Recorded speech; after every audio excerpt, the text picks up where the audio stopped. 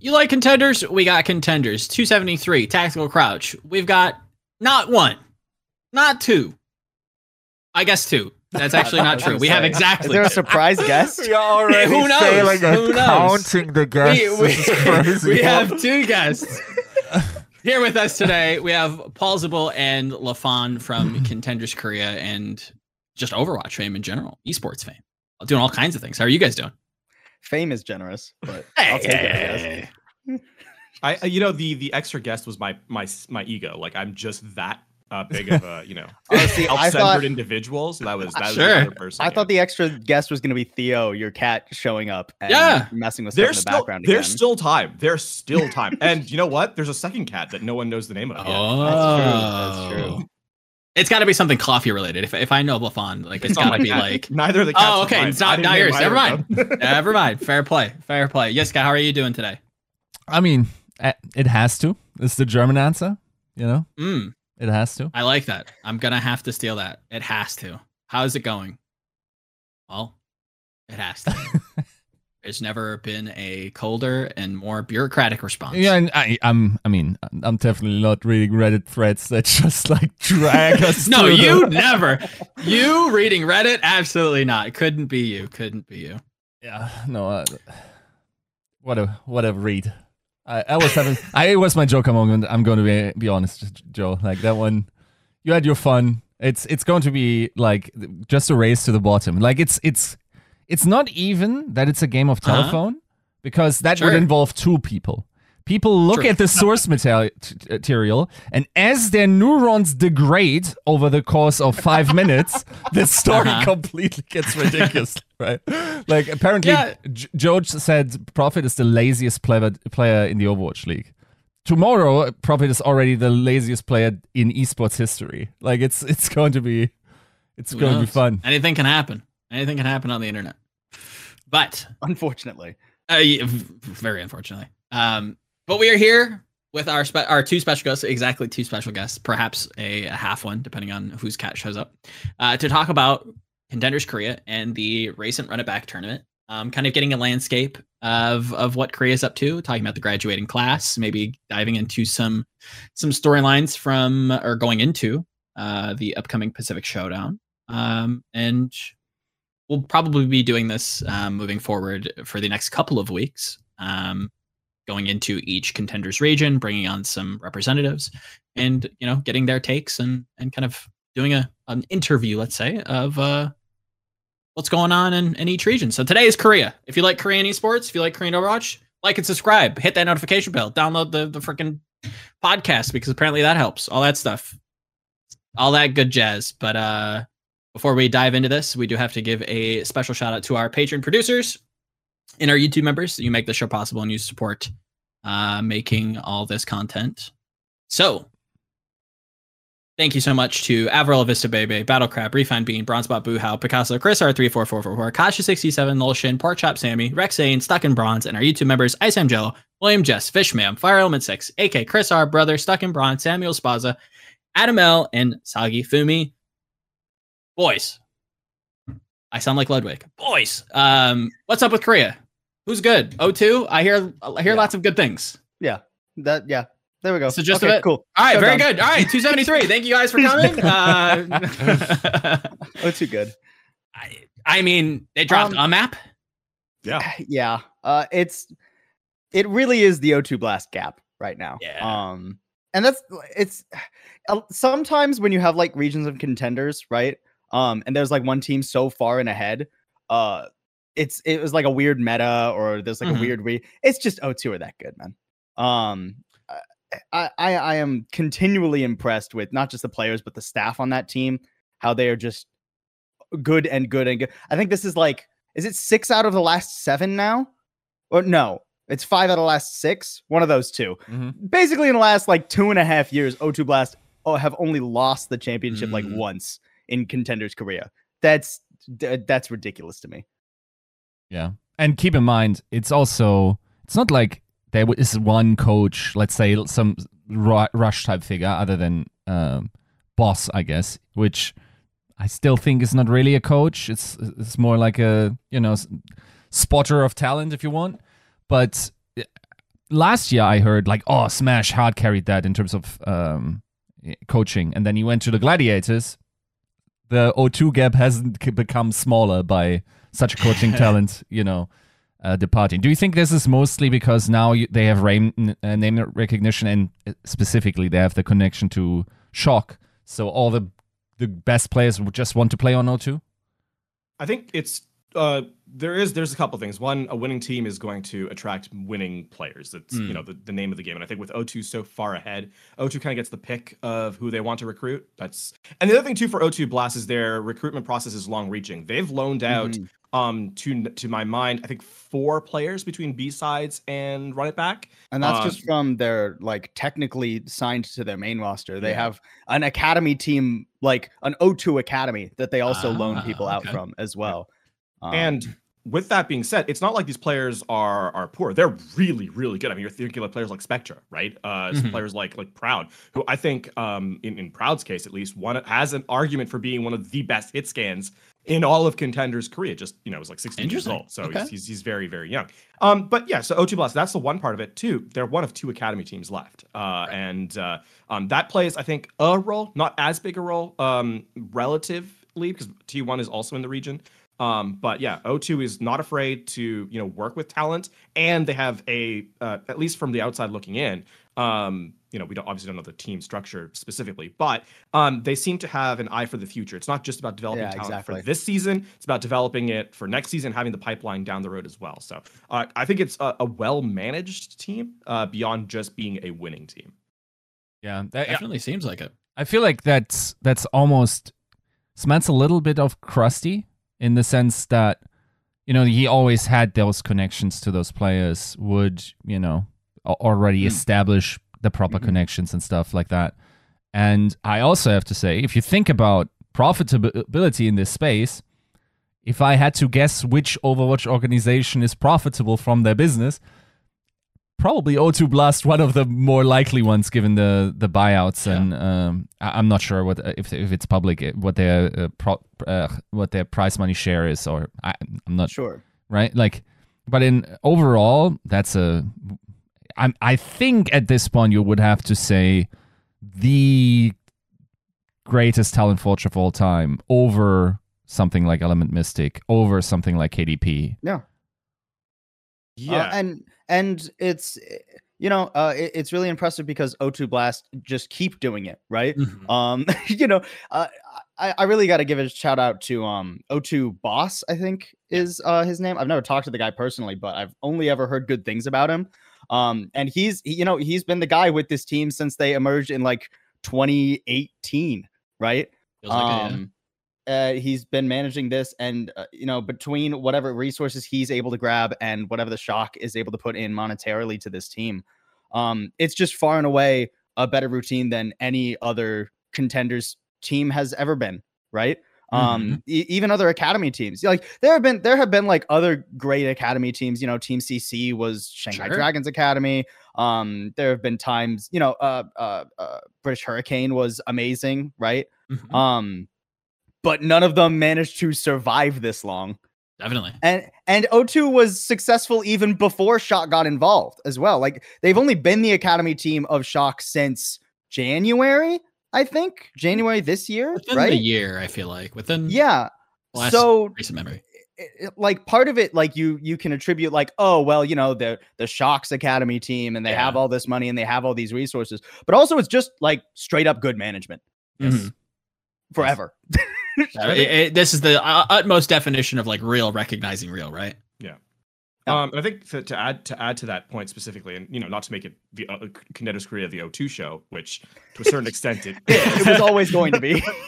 but even beyond that, I mean, it showcases itself in gameplay, right? We talk about professionalism and it's just another day at the office for teams because they're so much better. And I say that about O2 Blast with the most sincerity. It's not like a pejorative in any sense. They're not bored when they go up there. They're entirely professional, right? And these are kids. They're 16, 17, 18. Some of them barely turning 18. So most of them barely turning 18. Yeah, it feels barely turning 18. And I think to have that kind of description for what are young players speaks to the environment that they're put in. Never is the team walking up on stage as they have in the entirety of Run It Back and not look like they were going to work, right? And they went into the server, and no matter how bad the opponent across them was, they gave the perfect game every time, and it's showcased in their standings. I mean, they dropped one map, and it's you just don't do that without having and I should say not one map in the regular season. They dropped one map across the entirety of the tournament. You don't do that without, treating the game like it's your job, which it is.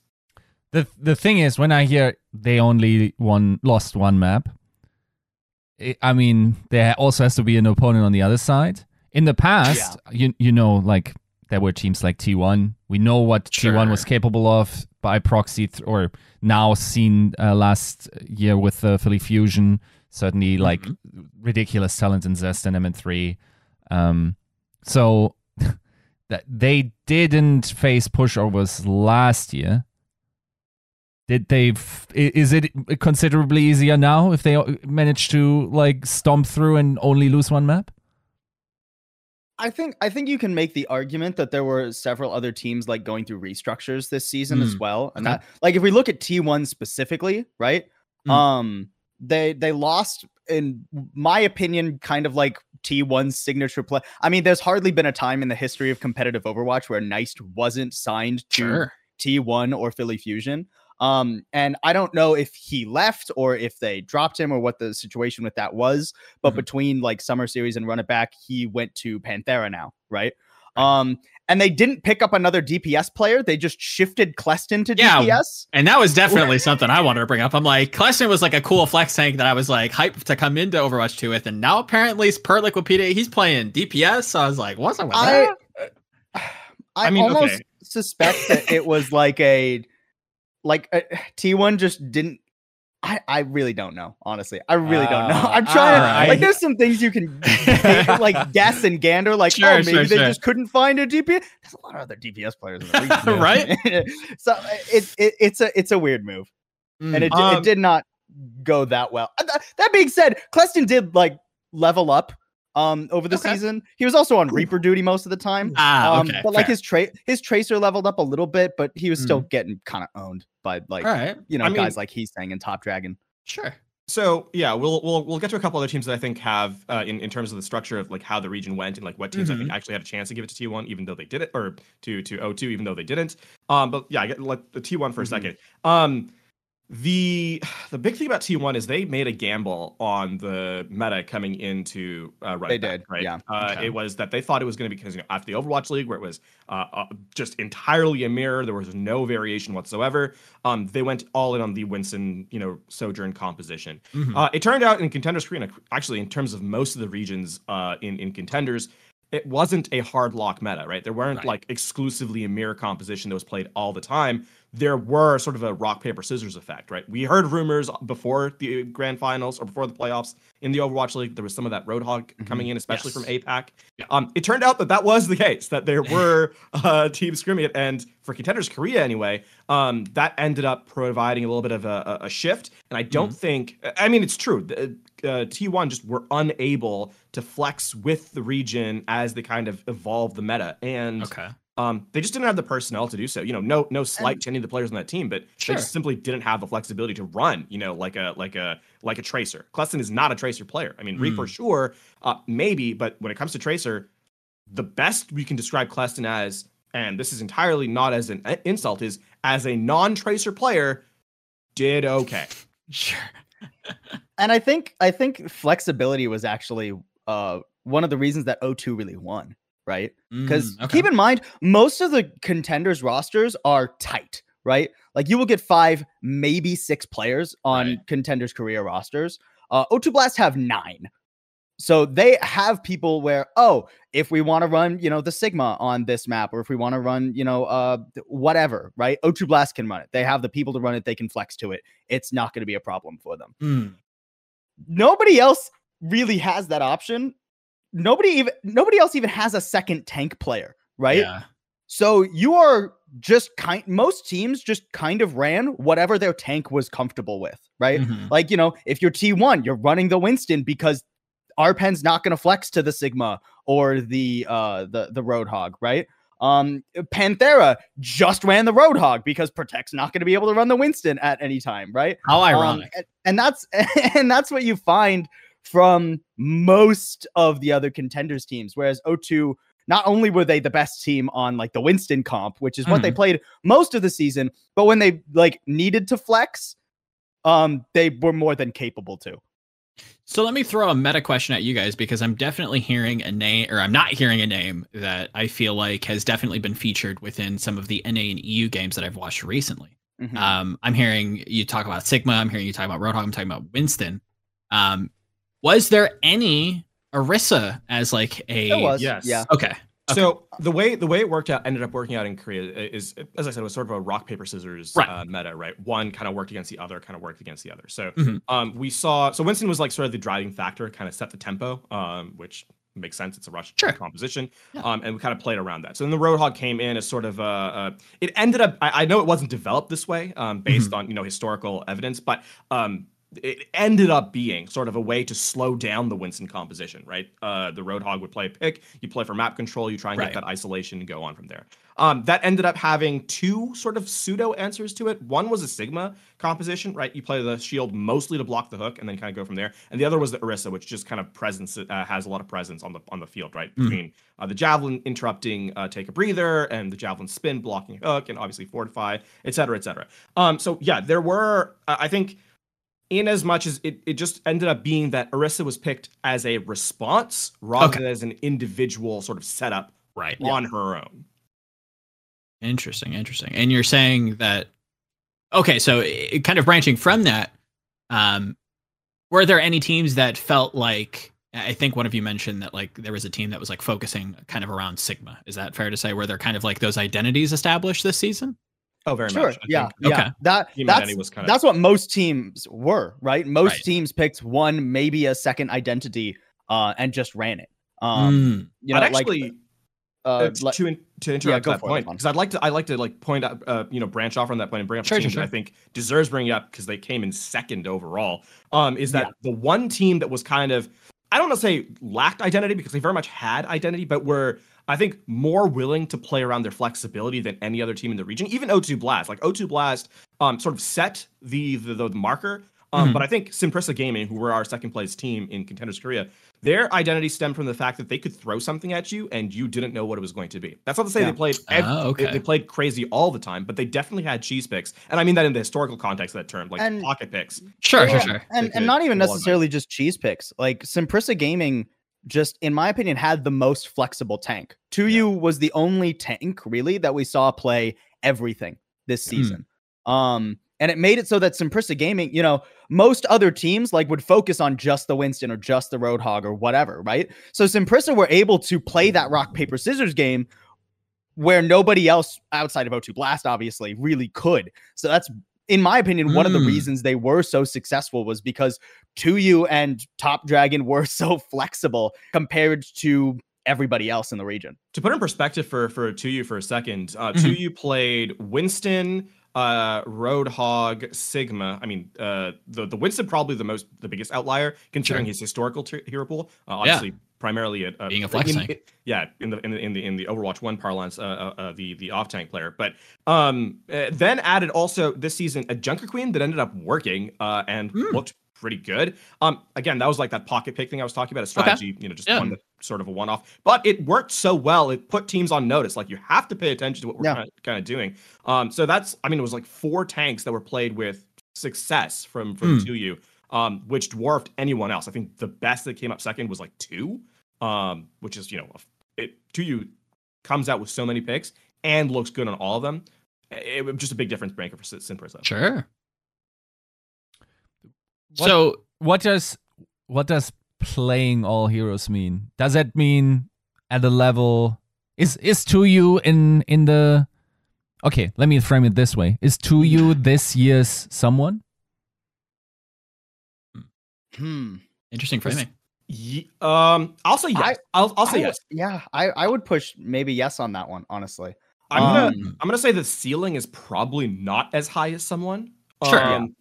Because someone has showcased it on like very different and at the Overwatch League level, right? Which Mhm. also puts a little bit more credence to what someone can do. Yeah. But I think 2U coming into contenders, and I'm talking about like the A sides, B sides of our first tournament of the season, came in B sides, was frankly as close to a one trick in that meta as you could get to, and Simprissa fell off a cliff heading into playoffs because they just couldn't flex. They could not do it. I don't put that on him though. They had really like young DPS players there. That was before they picked up Top Dragon. Right. And it looked to me from the outside looking in, it looked like they still wanted to play like the Junker Queen meta once it got nerfed into the ground. Just because like their DPS weren't able to flex to anything else. Okay. Right. But I mean, even then, they tried to showcase like 2U tried to, would switch off of the Junker Queen and then went to things that were not meta at the time. Yeah. Even though there was a tank that was clearly, good. But has expanded the hero pool coming into the Run It Back tournament. I think has showcased at Contenders Korea, I think arguably the most flexibility of a tank player that I've seen in the tier 2 level right now, and has done it on all those heroes at a level high enough that I would not be. I would expect to see, at least some performance at the Overwatch League level. Yeah. Okay. Yeah. All right. I think like maybe even sticking with Simprissa for a moment. I think this DPS duo, from anything from the community's perspective, especially like our own like weird Discord community, which if you're not already in there, join, sign up with the white name. There's links out there. Find it. Come join us. I want to start watching more VODs in public, and I want to watch the show match this Friday. So tune in if you're interested. I know Top Dragon for reasons that we won't get into. Inside joke if you're in the know. Shout out Betty White. But Aid is definitely somebody that some people from our community have brought up quite a bit as somebody to kind of keep an eye on. Talk to me a little bit about this DPS duo. Is this like one of the top ones coming out? I mean, yeah, I would have to say yeah, right? Okay. Briefly touching on Top Dragon, just because it's really satisfying to like see Top Dragon succeed, because when LaFawn and I first casted this guy, it was on like First Fabulous Fighter in China, which was a funny roster because it was just like Top Dragon really trying and flexing it like every single time to hard carry the team, and now he's like actually on a successful roster. But the cool thing about like Aid is that he's somewhat just come out of nowhere this season, right? And while I wouldn't necessarily put him on the level of someone like Proud or Probe when it comes to the Sojourn, he can comfortably go toe to toe with those guys and not get absolutely bodied, right? Okay. I'm a little bit curious what his flexibility might be, because since we've had contenders in Overwatch 2, it's just been Sojourn jail for any hitscan player, right? So I don't know what his hero pool is like. It could be, Sojourn gets nerfed into the ground, and then, an Overwatch League team picks him up, and damn, he can't play anything but Sojourn, right? Yeah. But at least on the Sojourn, he's looked really good. Okay. Yeah, I think Top Dragon is a selling point in this duo, right? Top Dragon is the flashier player, is the player that is, I think, showed up in bigger moments.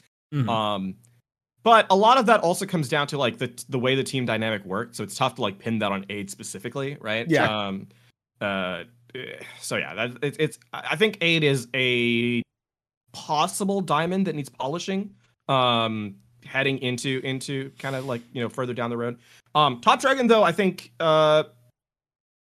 probably the second best active player in Contenders Korea in that flex DPS role right now. I mean, I know there's a lot of qualifiers for that statement, but I mean, Heesang is the one above him, and I think Spectre is in the conversation in terms of like players of that skill level, but Spectre wasn't on a team in Run It Back, so there's that element.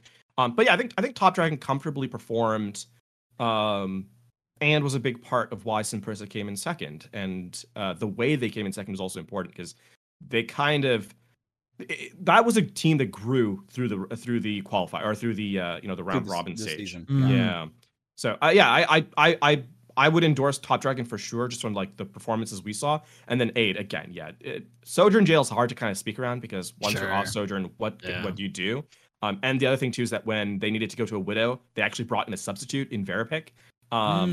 So, but they would sub out Top Dragon though and keep Aid in. So Interesting. Aid would like play the because generally it's like Circuit Royale, right? Yeah, Where circuit, you're like maybe a putting- Junkertown, I would guess. I don't know if that Yeah, was necessarily in the map pool, but We didn't see Junkertown at all, actually. I Okay. actually don't think it was for this in Summer Series. It was. I don't think Gotcha. it was for this one. which makes sense on circuit though. Alongside Yeah. Ryan, see what the hits can. And so yeah, exactly. So it's not necessarily that Aid like can't play the Widowmaker. It's just Hmm. they brought in Verapic to do that so that Aid would still be Interesting. playing the Sojourn.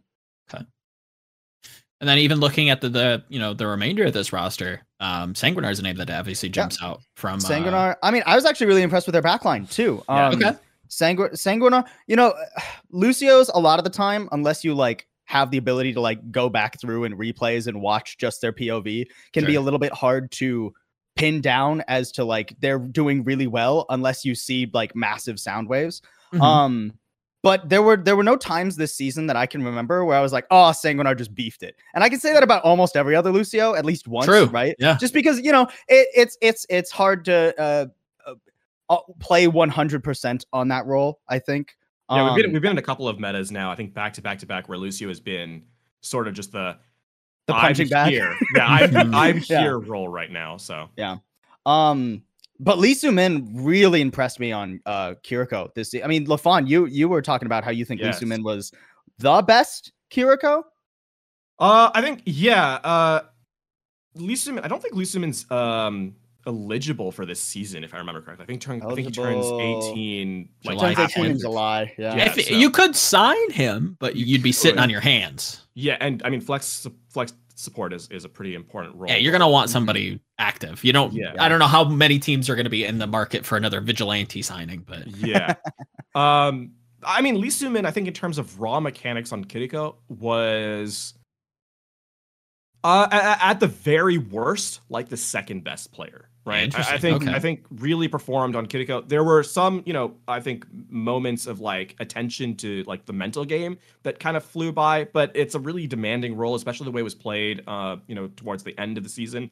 Okay. So it's kind of tough to kind of situate there. But I think this is a player that has a chance to like really showcase himself in that flex support role.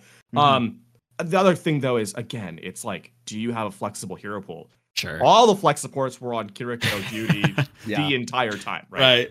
So You want to talk about Sojourn Jail? yeah, Feel bad Yeah. for all those Zen players out there because you're playing It was- Ninja Girl. It was really funny, like how diverse the compositions were this Hmm. season, considering that like 3 out of 5 players on the team would Just were, always like, be playing locked. the same thing, Yeah. right? Like we still got a lot of like comp diversity, even though it was almost 100% time on Kiriko and Lucio and like 100% Sojourn time. Mm. Yeah, I mean, good heroes. Good to keep around. Anything else regarding Sin Prissa? I know that's maybe even talking a little bit about I mean, their coaching staff, right? Like that team does not get as good as No. they are from B-sides to run it back without a staff that kind of supports them. Okay. And I mean, clearly improve. Like it's one thing to see a team improve because they pick up good players. It's another one entirely to see a team with good players get better at places they're not good at prior. And I Mm. think it's rare to kind of see. It's tough to talk about coaching in general because Of course. it's a black box, right? Yeah. For everyone not in the team environment itself. But there is also an element that we saw a team perform a certain way in one tournament, Mhm. and then saw them start the next tournament. Improved, but not quite at the level they finished the tournament with. So that Mhm. consistent growth for Sin Prissa, I think, speaks volumes as to their staff behind them as well. And I mean to the players too, right? The Sure. players, executing on that strategy is something that you have to give a lot of credit to. So I think for Sin Prissa, this is a team and a roster in general that is most improved. I mean, I said this before. It's the most improved team, but like entirely in a non-pejorative way. Like it's not a joke or like, to put them down or anything. They improved as a roster to the second best team in Contenders Korea. Right. Yeah. I mean, ending the regular season, with a map differential, kind of putting them in second, and then Yeah. going. Mm-hmm. I haven't had a chance to necessarily catch the final, but I have to imagine that some of these maps were. A couple of the maps were really close. Okay. And then O2, like you could O2 does like, O2 things. By the time we got to New Queen Street, like everybody knew the final was over. Sure. Yeah. Now, I mean, we bring up O2. I have to ask, Heat Sang's been talked about in every conversation, much to the same degree that like Proper was coming into. I mean, set expectations quickly. He's saying is not Proper. Okay, so that was definitely what I wanted to establish agree. early, where it's just like, I've heard this kid is like very good and is the truth, but like, is this the second coming of, God knows who? I don't Proper think stepped so. into the Overwatch League and was immediately MVP caliber. There was not a single game where Proper looked out of place as MVP, right? I think you can hate the whole narrative around Proper MVP, whatever, but I think statistically, in terms of like the eye test, in terms of performance in game, Proper set the tempo for everybody. Yeah. I don't think Heesang is going to do that. I think Heesang is going to be very, very good. I think he can challenge for Rookie of the Year pretty comfortably. Okay. But is he going to be like lights out day in day out? I don't think that's fair to him. Especially the role he's on, right? He's not going to be on like a Sojourn, just taking over the server. So I think Heesang is going to be very, very good. We're not looking at Proper 2. Okay. That was my favorite argument, where people got very pissy, like, what? Like, just give it to Proper now, and then next year the best rookie, like Heesang comes in, and then they win, and it's like, dude, you don't understand the argument. Because in order for Heesang to win MVP, he would have to win it over Proper, and that's not going to happen. Yeah. It's like, as it stands, and by the way, this still holds true. You're wrong, probably wrong, or have a crazy read on what's going to happen. Maybe you have a crystal ball, but by this point, still, and it's very early to talk about, but your favorite for next year's MVP should also be Proper, even against the voting fatigue that he's going to be up against, right? Like, there's... I watch so much sports. Please, voters, the voter fatigue thing, just... If he's the best player, he's the best player. Yeah. I hope that especially people, I think I respect, like, if you realize this was probably going to be a sweep, that you then go elsewhere with your vote, whatever. I think you shouldn't be sure. I think you should be looking around, like, let's say the same performance, he copies the same performance next year, that gets uncomfortably close just based on voter fatigue, right? So I want to chime in there, because this, I think, ties kind of to things that have happened in the meta of the voting, and also some of the things that both Paul and Lafon, you both have kind of brought up about Contenders Korea specifically, is that there is more.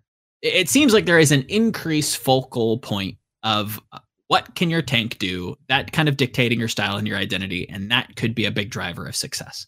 So for the three of you, is there, should we kind of still be viewing Overwatch 2, or maybe, viewed this way at all, ever, as like this super hyper DPS focused game, when we are seeing so much, reliance on your tank hero pool and like the tank driving the identity, and if you have Smurf, if you have Tuyu, if you have someone, you're so much set up for success that kind of, implicitly creates value. Is that kind of MVP defining, let's say? I think the difference between, like, if we're looking at like the Overwatch League, right? I think the difference is, I would hope, especially based off the success of, like O2 Blast, right?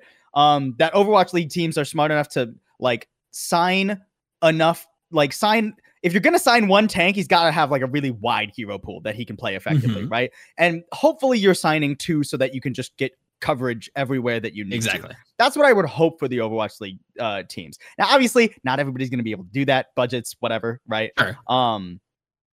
But I would hope that it is not so identity driven at the Overwatch top League level. Okay. Yeah. Gotcha. Yeah. At least based off like your one player, right? I want to echo that, because Contenders, we discuss setting expectations, setting kind of the focus points is important when we talk about these different leagues, because Contenders has a very different reason for existence than the Overwatch League, right? Sure. And that's another reason why O2 Blast is such a interesting study, is because they've done their job as a tier 2 team and also succeeded beyond that, right? So O2, that's why O2 Blast is special. It's not just because they've won, it's they've won with these certain constraints on them. when we talk about identity for teams, it's because they don't have the flexibility required to be able to do everything, right? If you're an Overwatch League team, though, you're the best. Like, you're the tier 1 esport for Overwatch. Of course, that concept of identity shouldn't exist. Will you have an identity? Yes, because otherwise you don't have a team. But in terms of like meta identity, I think that's you're approaching the question from the wrong side. Right. You at the Overwatch League, I think you have a fundamental problem if you're just like, all right, well, our entire identity is based around the fact that our tank player can only play one thing the whole year, no matter what the meta is.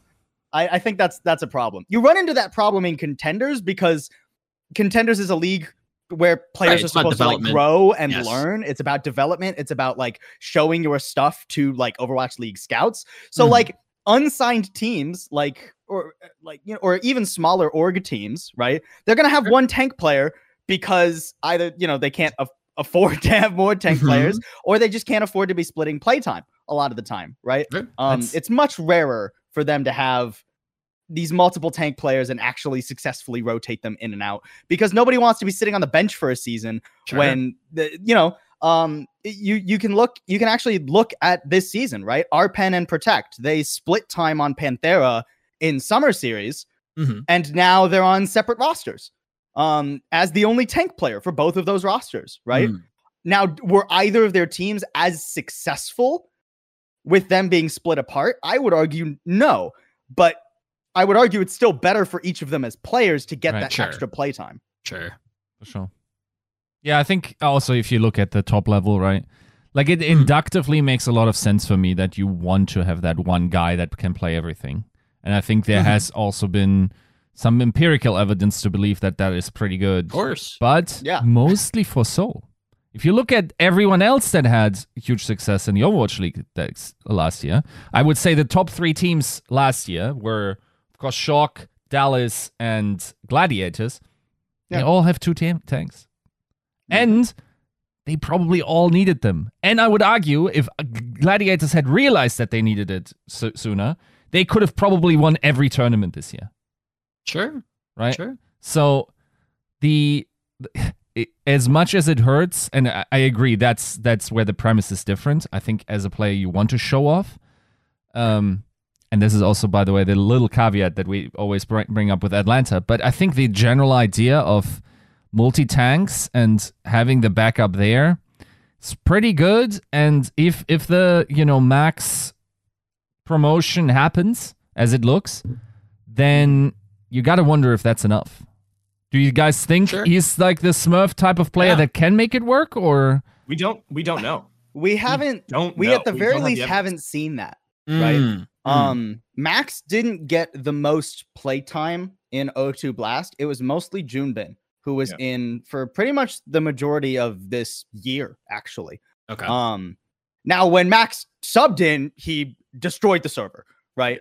But he was mostly playing Sigma. Like the vast majority of what we've seen from Max this year was his Sigma, which absolutely dominated everybody else. Like he was beating guys like 2U and guys like Protect, who are like known in Contenders for their very good Sigmas, and Max was taking them to the cleaners. Right. I mean, you can watch, if you go and watch that final, the Circuit Royale match is a brutal tank differential, considering that they like pick Circuit Royale so that they can swap to the Sigma and try to win on a different comp because they've been losing everything else. And then Max gets subbed in and him and Prophet just absolutely destroy everybody. To put into context, though, like it's one thing for me to say, do I expect Max to do well because based on his historical performance? I'd say, like from my feeling perspective, yeah, sure. I don't have evidence though, right? So and making a claim without evidence is kind of not really a good thing to do. And for Max specifically, do I have faith that he's going to perform in the Overwatch League? I do. Sure. But I haven't seen it on, characters like, I haven't seen a Winston. I haven't seen any of the... A lot of these traditional main tanks. Yeah. Right. And it's tough, right? So, yeah. But there's also... Max have the second best Winston in Evolve Contender? Exactly. Possibly. But Junbin's ahead of you in that role. So why would you play? That would be my question. Because here I'm steering the crackpot. I'm cooking here. Why does it have to be crack? Is there a world where Max was just not fielded because he was going to make it anyway? Like Krusty probably locked that in mid-season, and then you go. I mean, if you locked in, of course, like Shock probably wouldn't love the idea of their tank prospect sitting on the bench and not collecting experience. But like, is there a world where they took Junbin ahead of Max because that guy still wants to get somewhere while Max already is implicitly locked in? I don't think that's impossible. I would, especially based on like the habits we've seen out of O2 Blast, when it came to when they chose to sub their players in and out, to get them experience, right? Like there were some games where like especially early on in Run It Back, where like Max and Viper and Prophet would just get subbed in for seemingly no reason to play the same comp that was just going on, and they'd still win, right? Yeah. So it felt like a rep thing. Okay. So I think there was a difference. There were occasions where O2 Blast were like, these players are going to be here next, especially for like guys like Viper and Prophet, who are still like really young, right? Sure. Were they sitting on the bench most of the time during summer season or during Run It Back? Yes, but there were times where they were like subbed in for experience. So it could be a thing where just, hey, get Junbin more and more experience on these different characters, right? Because we know Max is already good. Right. I'm not sure if that's likely, but I can't say it's possible. Right. That sounds like it's at least like within the realm of possibility. Yeah. Would the both of you feel a little safer, like if this Max promotion is, going to happen, would it be safer if it was like a double promotion, or they at least had some insurance behind Max? Well, I think Junbin's not eligible, so you can't. Oh, okay, fair. Junbin's too young, but if you promote Max to Overwatch League and you give him like another tank that can like cover the stuff that Junbin covers, right? I can't see a world where that roster doesn't succeed. Yeah. Okay. So definitely somebody. I feel like kind of very, very akin to like Smurf last year for a lot of us, right? Like we didn't know if he could necessarily play a lot of those traditional flex tanks. Turns out he can. Very cool. Sure. Awesome. The gamble pays off. It feels like a lot of those same narrative pieces kind of, orbit Max, but in like the inverse. I think, the hardest thing, it's the same question with like, when you have two tank players and only one can play. Right. I mean, it's tough. Is all of the stuff we have about Max is the stuff that we know he's good on. He's great. He's elite. He could challenge for best in the league on those roles. I think when you talk about those historical flex tanks, absolutely. The question though for Max is, as always in Overwatch 2 with tank players, is going to be, do they have that flexibility with them? Right. And until I have evidence, I'm not going to say yes or no. Yeah. I get you. And it's not just this year either, right? Because like last year when he was still on O2 Blast, he still didn't get as much playtime as Junbin because it was like a wrecking ball meta, and Junbin's an unbelievable wrecking ball, right? So he's sort of just like, I don't want to say that he's been like a mystery, because anytime we do see him, he's playing really well. But we definitely have a smaller sample size on him than like Smurf or sure. Right? Totally. I will also say I have the best Korean contenders main tank rookie coming in, PTSD. Because if you think about how the last two seasons went with Mac and Kellen, sure, right? Like, do you have any explanation for that pattern? Are they just used differently? Well, I mean, when it comes to Kellen has that New York roster was a mess. Like, listen, if you make Yaki look like a bad player, I think that it's not the player's faults anymore. I think that was probably on other rosters. So yeah, there are some fun rumors behind the scenes how they first communicated through the first couple of scrims, where it's like, wait, is he trolling? Or is he actually like, is Yaki serious? Is that how we play Overwatch? Like, much more passive style on Kellen, right? Sure. Yeah. So yeah, I mean, that could just be a mismatch. I also think it's rarely all over for those guys, right? No. But it Like, is worst case scenario for those guys, they'll get bounced back to contenders for a season, And still look probably do really fantastic. well, and then get picked up again. right. Yeah, and And that's even where there- my PTSD flares up with Yes. Hong Kong, and I'm like, Yes, God, yes. bro, like somebody help this kid. Yeah, He needs. Yeah. yeah. I don't know what sports psychologist needs to get a hold of him, but the Contenders performance versus the Owl performance is just like night and day, and you know that this kid has talent. Well, and I mean, a lot of his that comes teams down have to come with you. structure for these teams. Sure, Right. sure. I find, especially, outside of the one time a full Contenders roster was picked up all as 6, right? A lot of the time players look good because they're in the right environment. And when that environment changes and becomes not the right environment, it doesn't matter how good the player is Joe, or the player next to him. This kid is so annoying. No, they're mid as hell. Mid. He's For audio listeners, as Paul is so eloquently defending my position on the Atlanta Reign versus the a potential other team, I'm just very very passive aggressively tilting and smiling. So I'm just gonna leave that there. You assume what you might.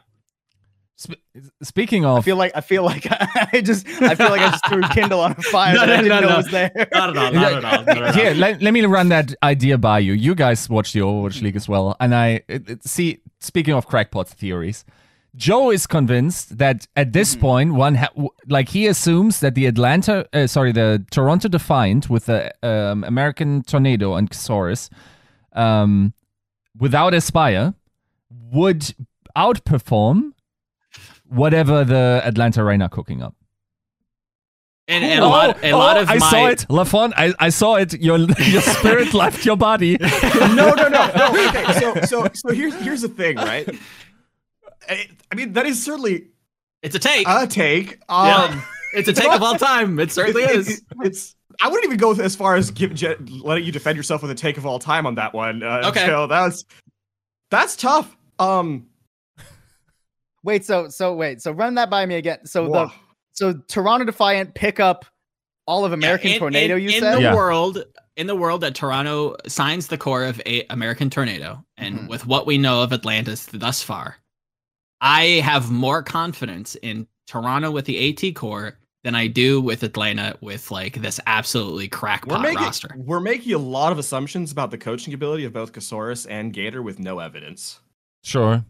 But then again, I am here. I come in with a Depay notion of 95% of the season's roster building, which is he said 85, but I'm saying 95 because it sounds better. Well, that's what I'm saying. Like, if we're making assumptions about the coaching, I'm just going with the players that have already performed at that high level for that long. So Atlanta Reign for sure. And I say that as someone who's like Toronto Defiance, probably the team that I want to be the best. I get where you're coming from, Joe, but that is certainly an outside pitch. That is. It is progressively harder and harder to defend. As Atlanta makes more and more moves, and we have to only assume that when the free agency window opens later this month, that they'll probably make more and more moves. But I really, not to kick a dead horse, and I want to get back to O2 for a moment. But it to me, what really stuck out with what you were saying was environment, and specifically about like my questioning about how Atlanta really cohesively brings that together with players who haven't even lived in the US or played with within a mixed roster. So I don't know if that really is something that I can put my stock into versus a team that has played together with a coach that has had experience on a near championship roster. Joe is the type of motherfucker that will say friendship will prevail, then has his WoW raid group of friends completely tank every fucking raid encounter. And that has it proved to him that he would rather be playing with the dickheads that at least know how to play their class. If your friendship is strong enough, you can stand in the fire. That's true. That's true. That's very true. Now, as a former raider, I hate you. Just gotta trust in the homies. Somebody that I've trusted in since Gauntlet has been Bliss, and you talk about a kid that's been like 15 perpetually for the last 6 years, what it feels like.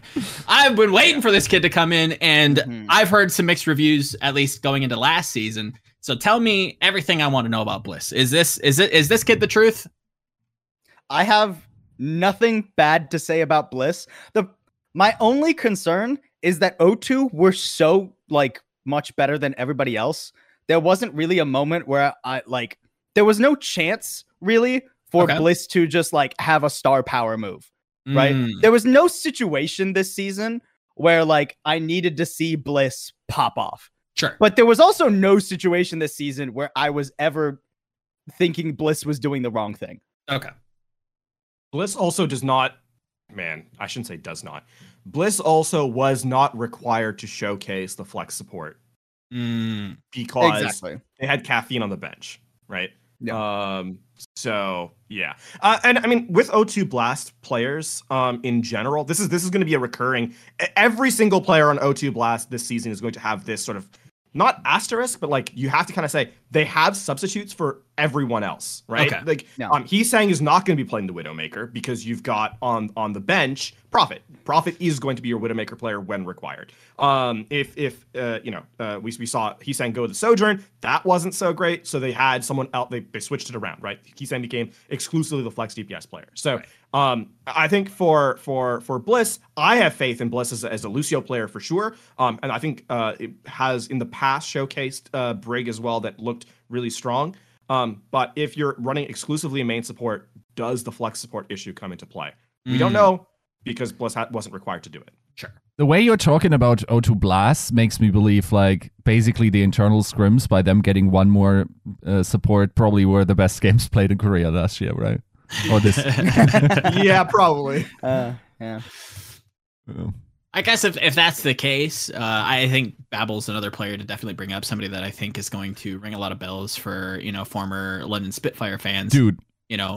Maybe a little disappointing, but it sounds like O2, if you want to trust in this development dynasty that they're creating, Babel's pretty good, it sounds like. Babel's not the same. Oh, man. Talking about team dynamic, Babel is not the same player that was in London Spitfire. I think now, strongly Overwatch League level. If I'm going to be honest, when London picked up Babel, I think me and a lot of other people were scratching their heads, right? Because he was new. He'd only played on BM Hawk, I think, and they weren't a particularly impressive roster, if I remember correctly. I think he was just picked up way before he was ready. Gotcha. Now it's been 2 years, 2.5 years, whatever. He's more than ready. Okay.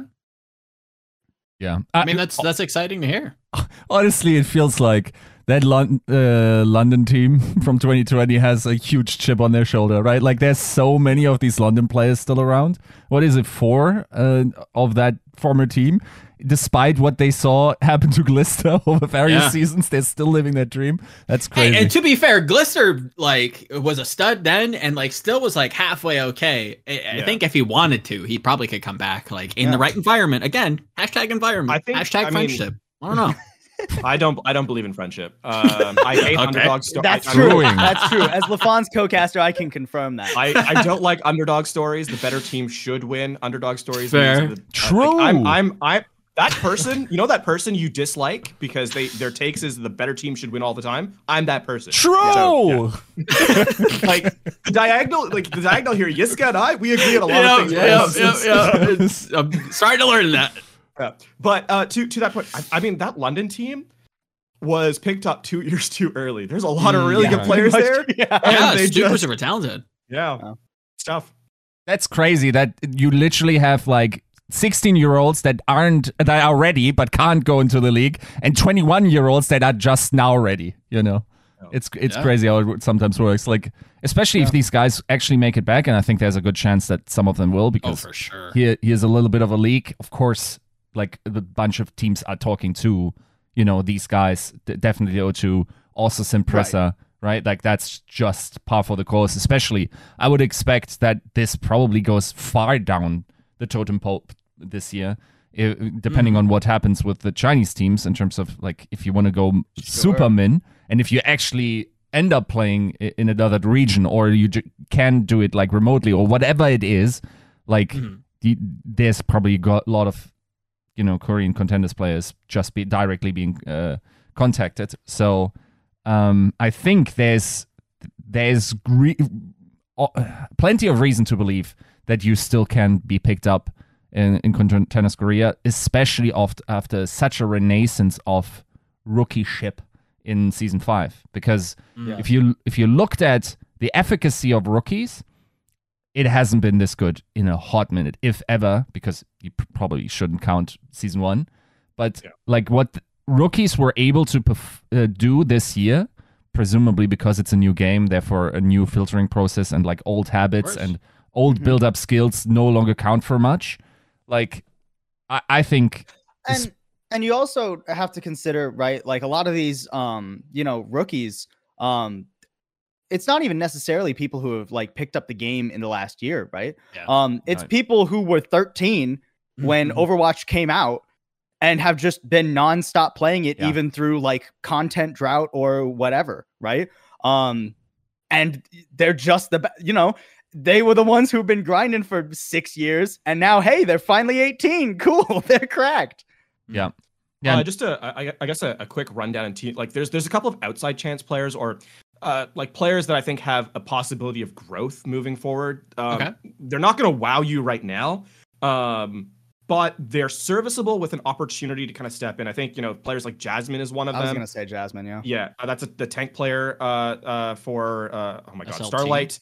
Sungnam Starlight. Jasmine was good. Relative to I think the middle of the pack teams. Jasmine, for how new a player Jasmine was, Jasmine had like some really cool moments of brilliance, right?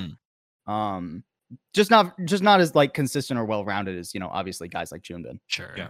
And I mean do I think Jasmine's going to come in and wow the league? No, I do not. And it's this is a player that I think has an opportunity to like grow into a serviceable Overwatch League player.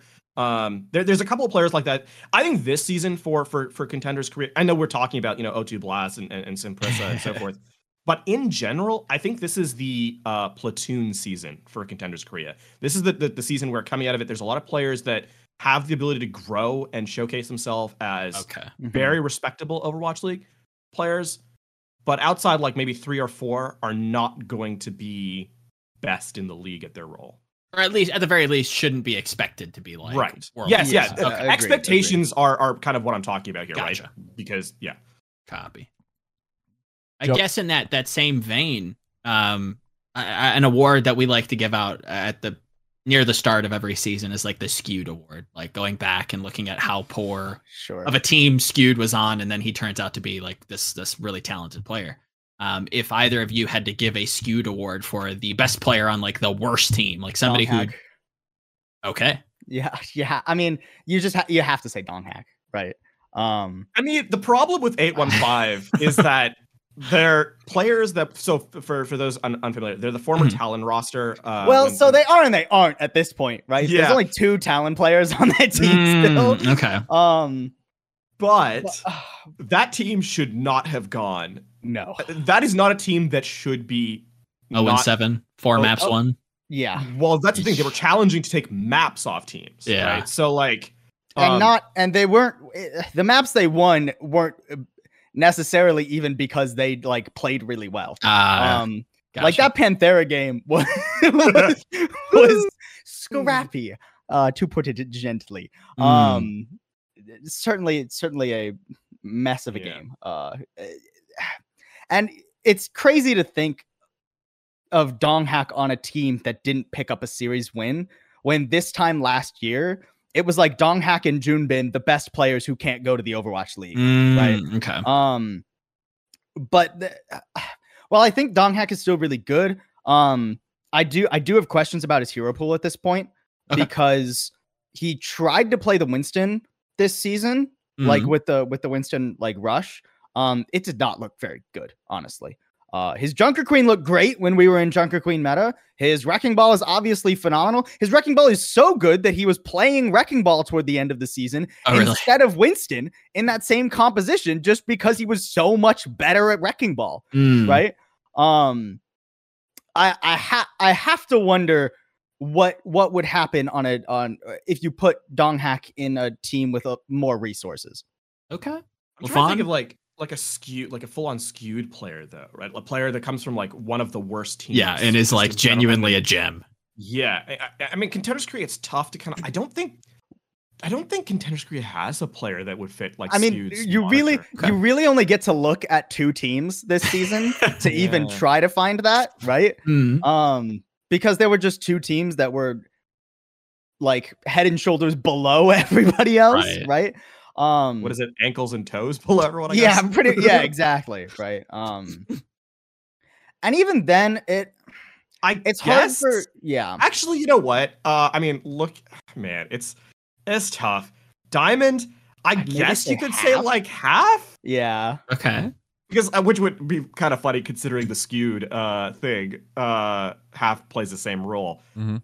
but half's also been on teams that were good. I mean, Diamond was good in B-sides, right? Yeah, Like they were 3rd place in B-sides, and then they just fell apart. I have no idea what happened with Diamond. It looked like they had their comms turned off this whole season, man. It was rough. I would say also within the award, there's something implied where you can't see it happening. Actually, it probably should also just be the Lip Award, because I remember it wasn't that hard on Blossom, right?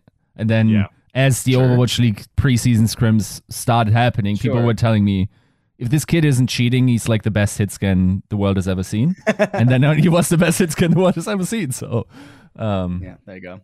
yeah. I think there's also players. I think there's also players in Contenders that just by nature of the setup are worse in Contenders than they are Right. in Overwatch League. Right. I mean, I'll say it here. I think Proper performed better in the Overwatch League than he ever did in Contenders in his debut season. I think in terms of like lights out Interesting. Okay. performance. That's all to say. Though the only difference is Proper was amazing in Contenders too. So Yeah, you know. he went from A+ to S+, right? Mm. I might have an Anta quote that was shared where Anta said, if I look at scrim footage of Proper, he looks like he gets bored of the Tracer duel midway through and then still wins it, you know?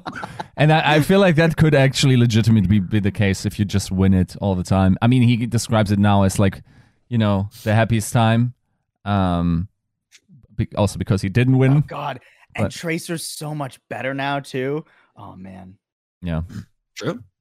I like, just a quick aside, the stream where Proper was talking about like how to aim on Tracer. He's like, just go where they aren't and shoot where they're going to be. And it's like, no one can do that. Like that's just you. Yeah. Yeah. Just see through the infinite possibilities and kill Mhm. them. Go where they aren't. Spoken like a true RTS nerd. I mean, is there anybody else out there that you guys feel like needs to shine a light on? I've heard good things from Simple, from like the UA crowd. Yeah. I mean, Simple is really good. I think if Simple was on one of the top teams, we would definitely be talking about him as like the best Kiriko. Okay. I think, there's also players like Alien who is good. Alien is also in that weird boat though, where like June, like end of June, I think is his birthday, something like that. A Peach was good. A Peach was really good. Yeah. Unique was fine, right? I think fine. You're tripping. Well, I Unique mean- Unique was my favorite Lucio to watch, man. Yeah, you Dude, and I Fine. What are you you and I talking don't about? agree so much on this one, I guess. No, okay, This fine. man's just okay, I have deleted to- I have to- B-sides from his mind. I have to Unique literally saved T1 like 6 times. I forgot I have to translate myself for like the audience. Fine for me means really good. He's not an S player. Like he's not an S tier player. Fine. Okay. I'm talking like an A plus kind of situation. I'm sorry. I forgot that Paul's used to me and y'all aren't. Yeah, no, unique is fine. Yeah. Yeah, like possibly the like what top 2 Lucio in the region. Like, come on. That's crazy. Sorry, my bad. Yeah, that's I mean, another player that's kind of jumped around a little bit. Yeah. I've heard Arpen Mm.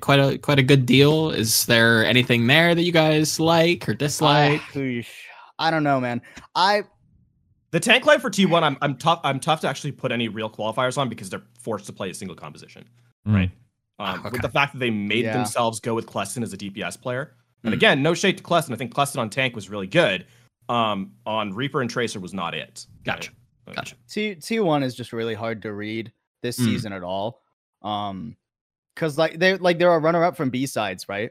Right. And then they lose one player, move their tank to DPS, and then pick up what was like another really good tank. But T1 took forever to wake up this season, right? I wasn't impressed with a T1 game that we had until literally the very last time we saw them in the third place match, and they beat Pantera, right? Like finally, I was like, oh my god, this is like, I think we actually said it on cast. This is the T1 we've been waiting to see all season. And it's just hard for me to qualify. Okay, was that just they had a really good match day, or when we go like to Pacific Showdown, are they actually going to start like really competing? I think Right. Arpen has definitely. I think he looked better on Panthera, honestly, just like as an individual player, in Okay. my opinion. But it's hard for me to quantify if that's just like T1 was a little bit of a mess at the start of this season, or if that was Arpen was just in, he had less to do on Panthera because he wasn't the only tank. Mm. Yeah. I think there's also a couple players that are like outside chances. If you look Sure. at like Panthera, they have a couple of players that I think Sure. have a possibility. Hidden, was good. Actually, no, that's a disservice to Hidden. Hidden was good. In a lot of terms.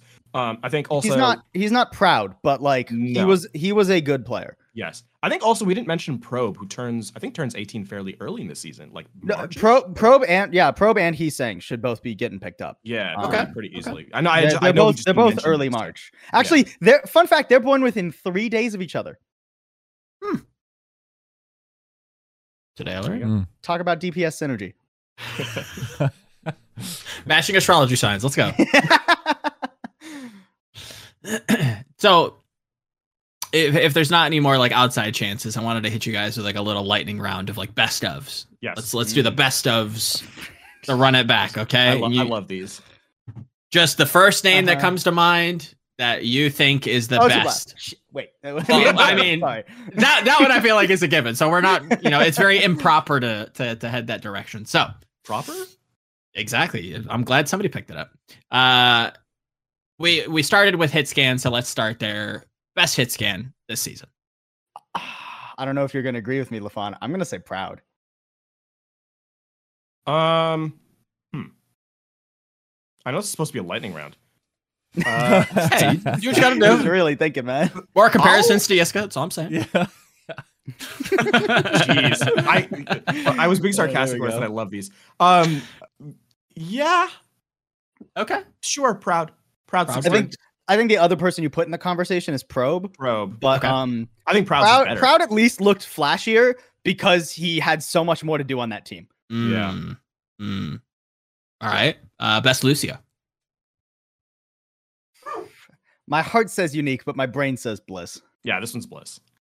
Okay. Best Tracer. Oh, Heesang.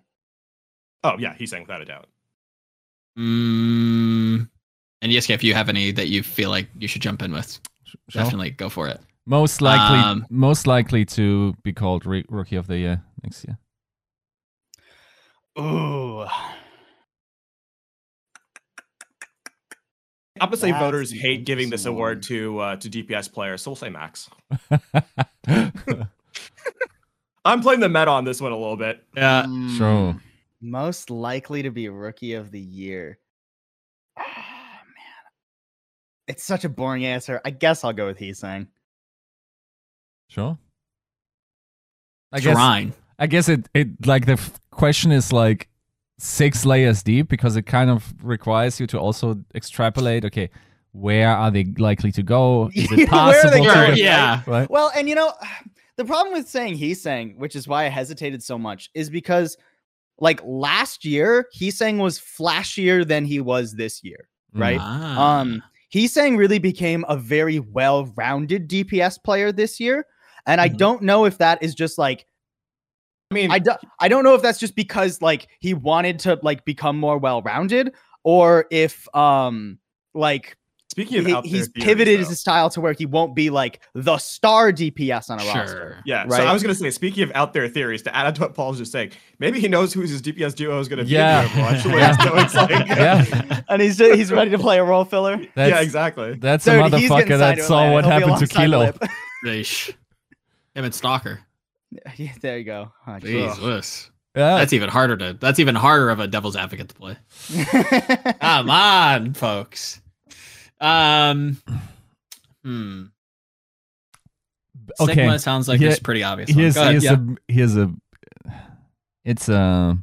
It's a mean one. The biggest name that's most likely to be upsettingly bad.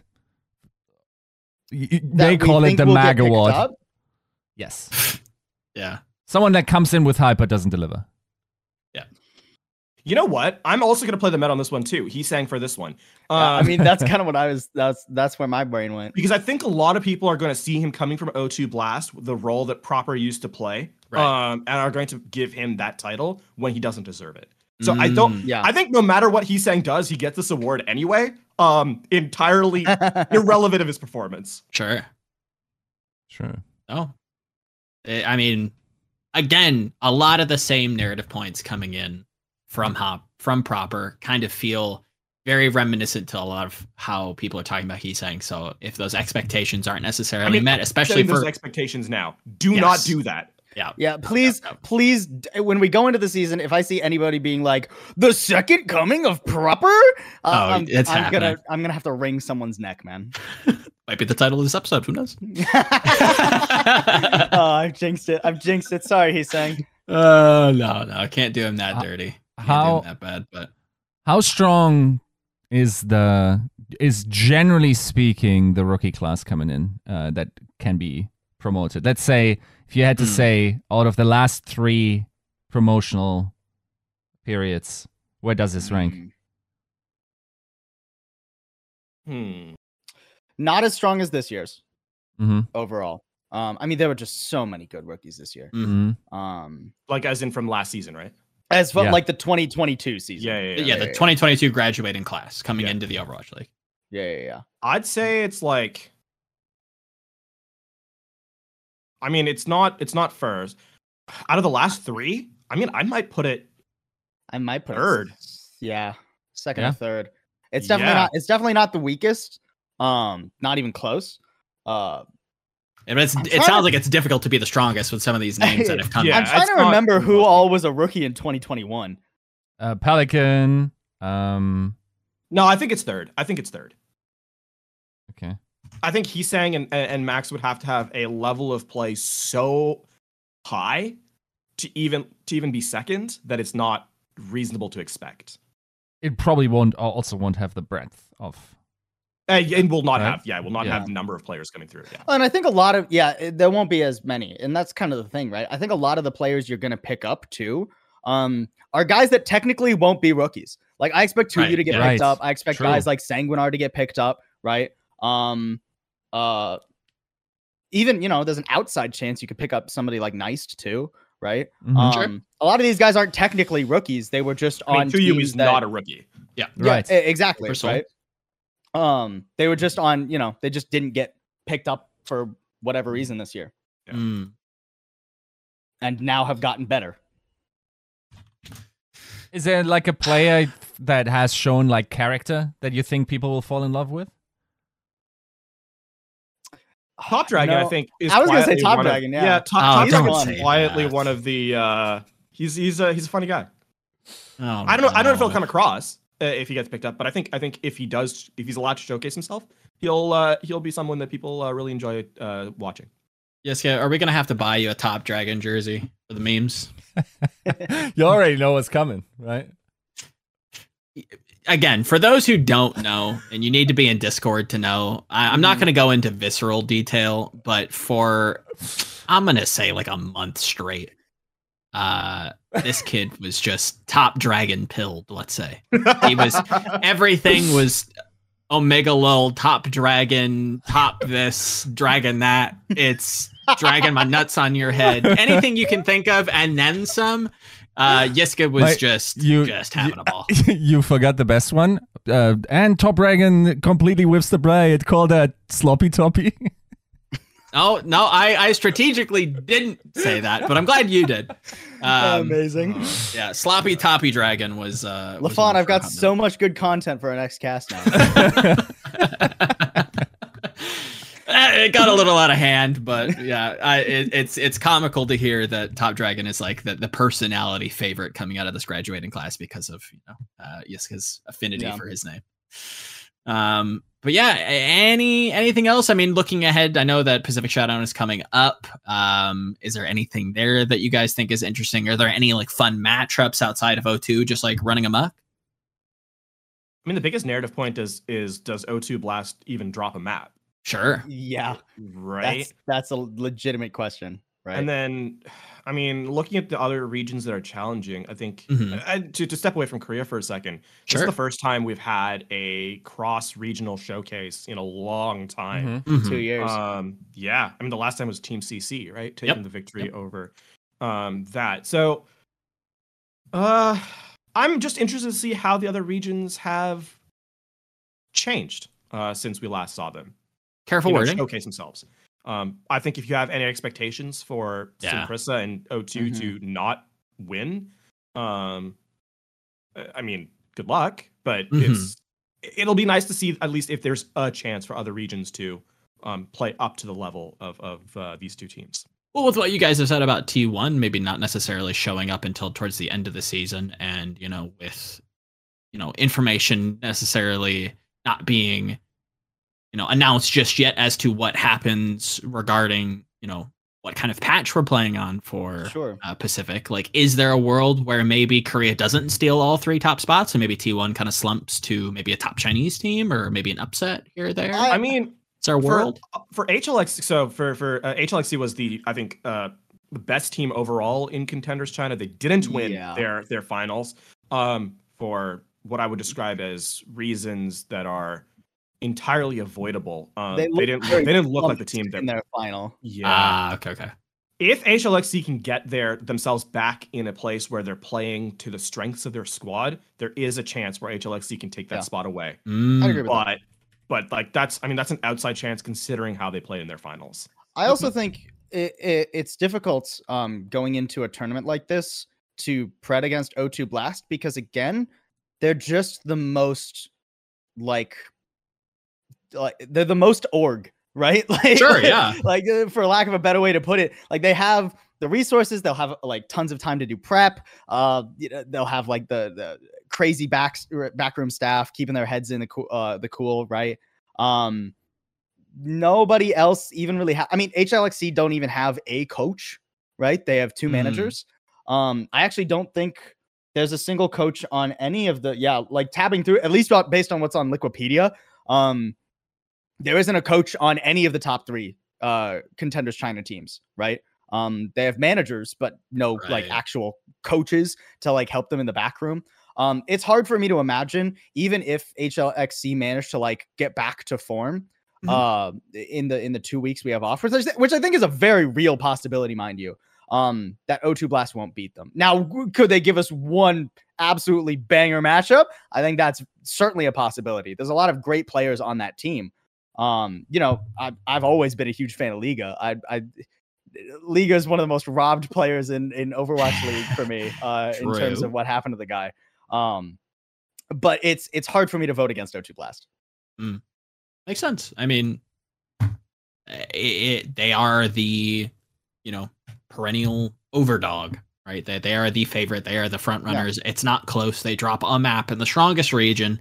You have to assume, barring any kind of weird patch, mamma jamma, that they come in and absolutely throttle a lot of these teams. I have to assume. Right? Drop one night off in order to make it, interesting.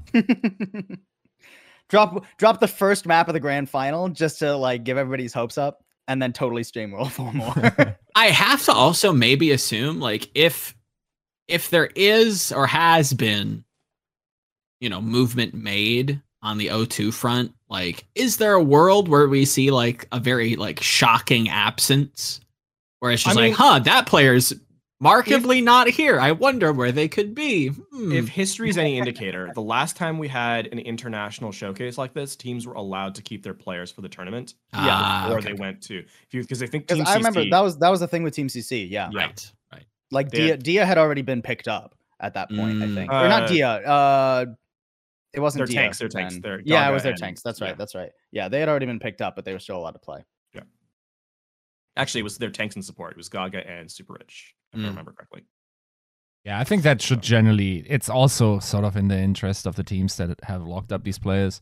Now, keep in mind, depending on how long we keep delaying this window, maybe they aren't the players yet, so there's no problem there as well. But yeah, I think generally speaking, also I like the timing actually, because theoretically, depending on when it happens with the window, like prior to the current window, you're kind of, suggesting yourself to some of those teams. Of course, there are a ton of handshake agreements in place, but not everyone is fully built. Like there will be some impressions. It almost feels like, how we had the World Cup do this for a while. Sure. Now this feels There's like some names there that I'm like, oof. Yes, it could be good and bad. I agree, Joe. Like you can absolutely also dupe people based on one lucky performance. What did that Diva player do at that World Cup? He threw some fucking hot shit bombs. I want him on my team. Let's sign him. I mean, that one worked out, right? Are you talking about? Mickey? Well, I'll name. No. Right. No, true. That one. Diva wasn't even out when that happened. Yeah. That one kind of still fits, but I think that was more of a hit more than a few misses that I feel like history has presented us. But sure, I think that like what Yiska's saying, like this kind of feels like a combine in a way, right? Like this is your last chance. Like it's right before the deadline. God forbid we delay again for the free agency window. Like this is like your last opportunity to like get it out there and prove to these teams that are still looking for people that like you should be on their short list. I mean, I will say on that point, actually, it's a bigger deal for the Chinese teams, right, than it is for the Korean teams. Sure. Yeah. I'll give you one for free. I think the further delay is quite likely, right? Because like it is just that tough of a fix to make, right? To sure. So I actually think now that I think about it, you just would have to have communicated that in advance. But I kind of like the timing in terms of like, I think there should be a long window after the season that like coaches can calm down, and it also will probably improve the quality of the scouting. Sure. But I also want this, these contenders tournaments sit in like prior to the window opening.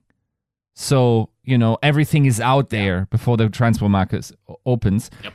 Viewers can get excited for these rookies and go like, oh yeah, I just saw him. Now he's getting signed like a week later or whatever it could be. Yep. I think this is actually something that they could look at making a thing generally. And I think a lot of teams would also like that. For sure. I think it also ties in tier 2 to tier 1 a little bit more cohesively than it does right now. Tier 2 exists as sort of a byproduct of tier 1 as opposed to a part of the ecosystem, at least to my eyes, looking through. And it kind of mimics the the esports space as well. Like it seems like most other like high class, really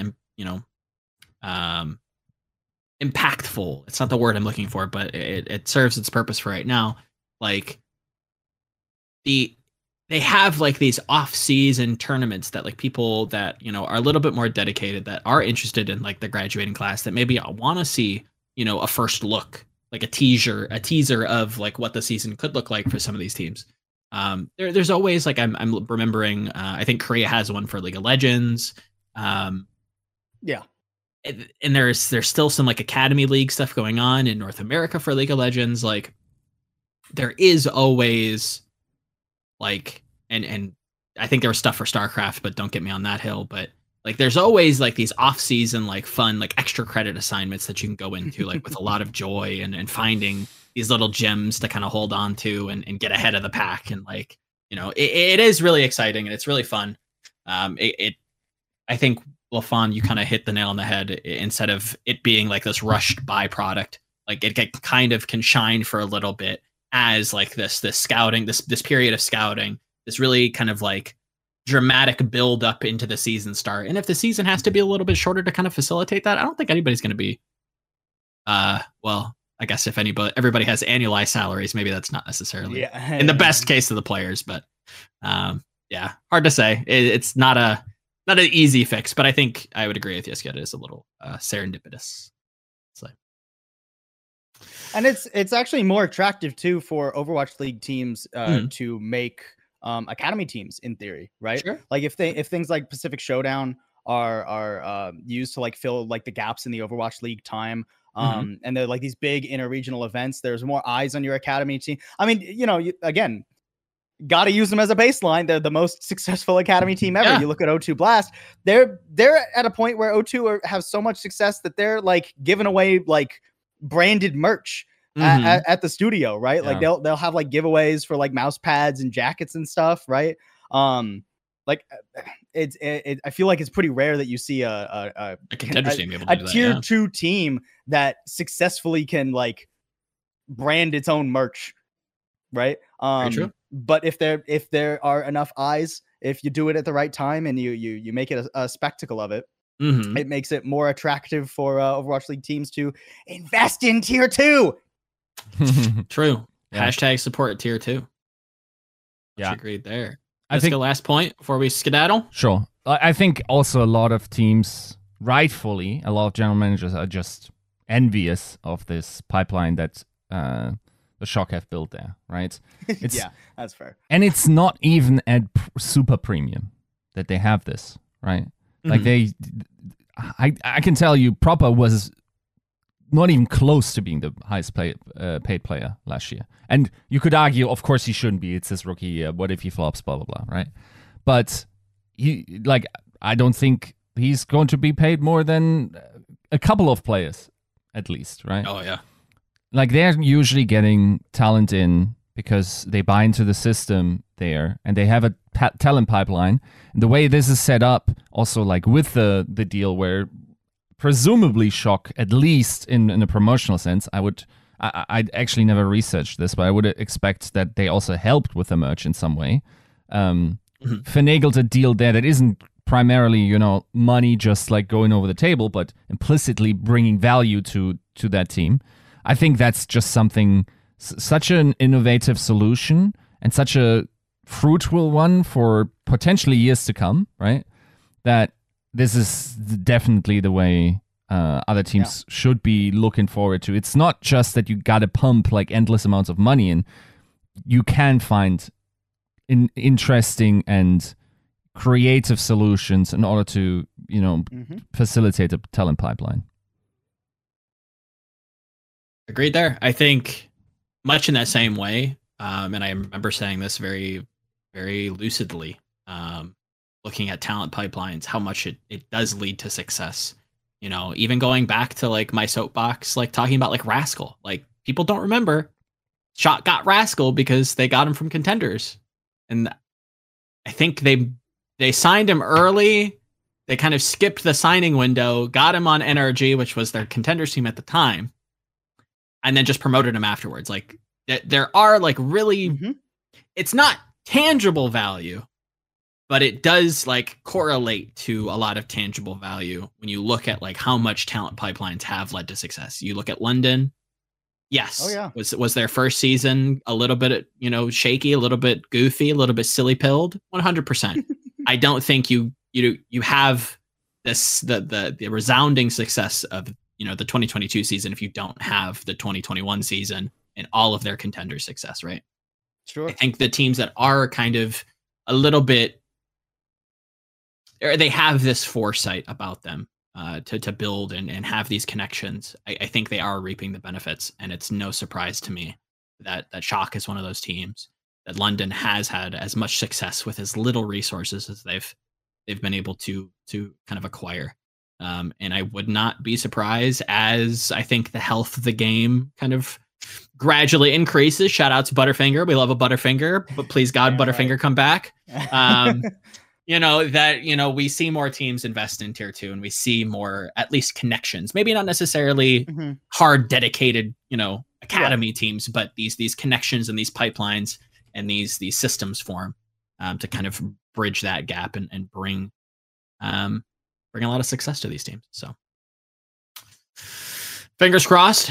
But I think that's going to be it from us today for episode 273. I want to give at least this final little bit to Paul and LaFon to give us their goings-ons. What's going on with you guys? Where can people find you? Paul, let's start with you. Oh, well, so you can find me at the nice Twitter link that is posted right here, right there. Man, I have a busy December. I can't talk about much of it, but hey, it sounds like a good busy. Hopefully. It is a good bit. Well, there's real life bad busy that's okay, fair. Moving, but there's also there's a lot of good busy in the casting realm as well. Good busy's good. You'll be seeing a lot of me in December, and if you want to see more of me, then that one. Agreed. Check out the Twitter. Also good people. LaFon as well. Also very good people. Yeah, it's debatable. Shout out to the D&D. Anybody who checks out the Star Wars, I don't know. We'll have to, cult classic, let's say. LaFon, what's up with you? I mean, at Possible, by the way, because he forgot to say it out loud. Oh yeah, this is a podcast. They say I'm this not. This is why I work with this guy. Yeah. Yeah, you can find me at LaFonH on Twitter. Pretty empty schedule for December, so we'll see what happens. All right. Any projects going on? Any new coffee reviews? I do need to. Oh, coffee reviews. Look, if you let him go off on that, this is going to turn into a 3-hour podcast. Listen, if you want to know about coffee, at LaFonH on Twitter, we can have a conversation. Just time there. Listen, there's somebody in the community that loves beer Twitter, and all I'm saying is LaFon's got coffee Twitter unlocked. I think an underrated member of the coffee Twitter community, some of the best. That's all I'm saying. Someone wants to know what my next hair color is going to be. Our producer wants to know what my next hair color is going to be. Oh, okay. I don't know yet, so we'll when I find out, you'll be the first. My stylist will be the first to know, but you'll be the second, I suppose. Twitter. So there you go. Jessica, anything going on with you? I know that you've been really dying to get some work. You've been real slow. Yeah, things have been really lazy. I mean, there's a bunch in the pipe. Of course. I'm not sure when some of it will come out. I'm definitely looking forward to getting some more of those interviews. As I already alluded to in the prior episode, like I have a couple of GMs around that are just waiting for this window to open and their contracts to be signed in order for them then to talk about the experience with this. Because the problem is if you get general managers in a call that are still technically competing against each other in the market, you don't want to give away your hands, It'd be a little weird. So we're waiting for that to open so we can do that podcast. I'll probably maybe mix in the player here and there before Christmas. Otherwise, yeah, I mean, next week I'm not going to be around because I'm flying to our Christmas party for GG Recon, and they're, of course, in Manchester. So that'll be happening. You'll miss me. You will see me again the week after. Just before Christmas, and then we'll see. It's true. We may have some plans for Christmas, but in terms of what's happening next week on the show, if you liked Contenders, which if you watch this episode and you got this far, credit to you, but you probably still like Contenders. Ideally, we're going to be doing our China episode next week. It'll be me and some unannounced guests that I don't even know. I have one confirmed person, so we will have to wait and see on what that looks like. But China's next week. We will get to NA and EU, but we want to get the China and Korea out of the way because of Pacific Showdown coming in. And yeah, that's 273. Thank you so much for watching. Like and subscribe, all that stuff. Ring the bell. Let's be honest. And see you next week for 274. See you then. Peace.